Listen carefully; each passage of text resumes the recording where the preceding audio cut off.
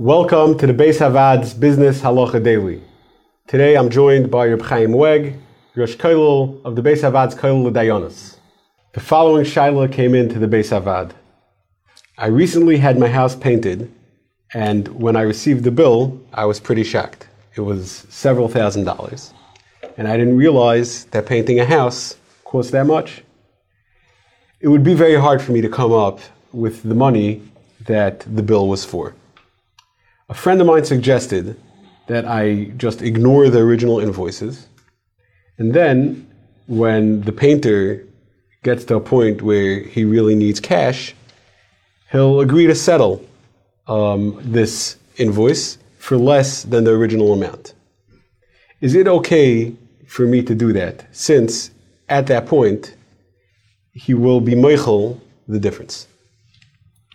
There's a law in the Torah, sashik, where the Torah prohibits holding back wages or other money that you are already holding, which is owed to somebody else.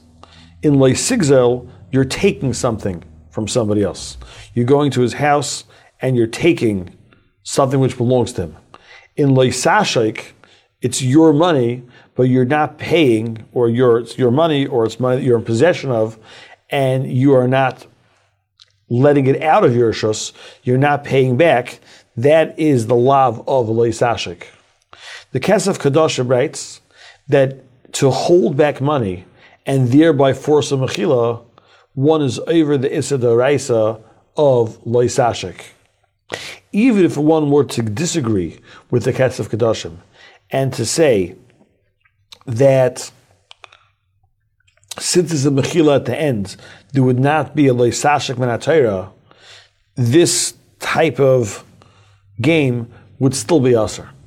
First of all, there is an issa b'derabanan to tell a person leich v'sheiv.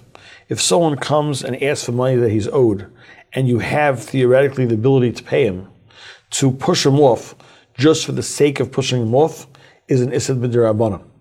So on the half that you plan on paying, you're for sure over the issa d'Rabbanan of leisashik.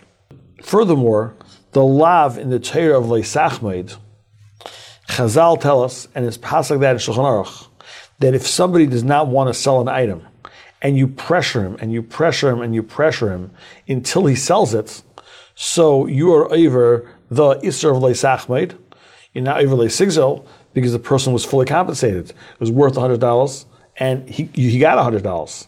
You can't get him for leisigzel, but because he got a fair exchange of value, but since you pressured him to release something that he didn't want to release, one is over the Isser Deraisa of leisachmaid.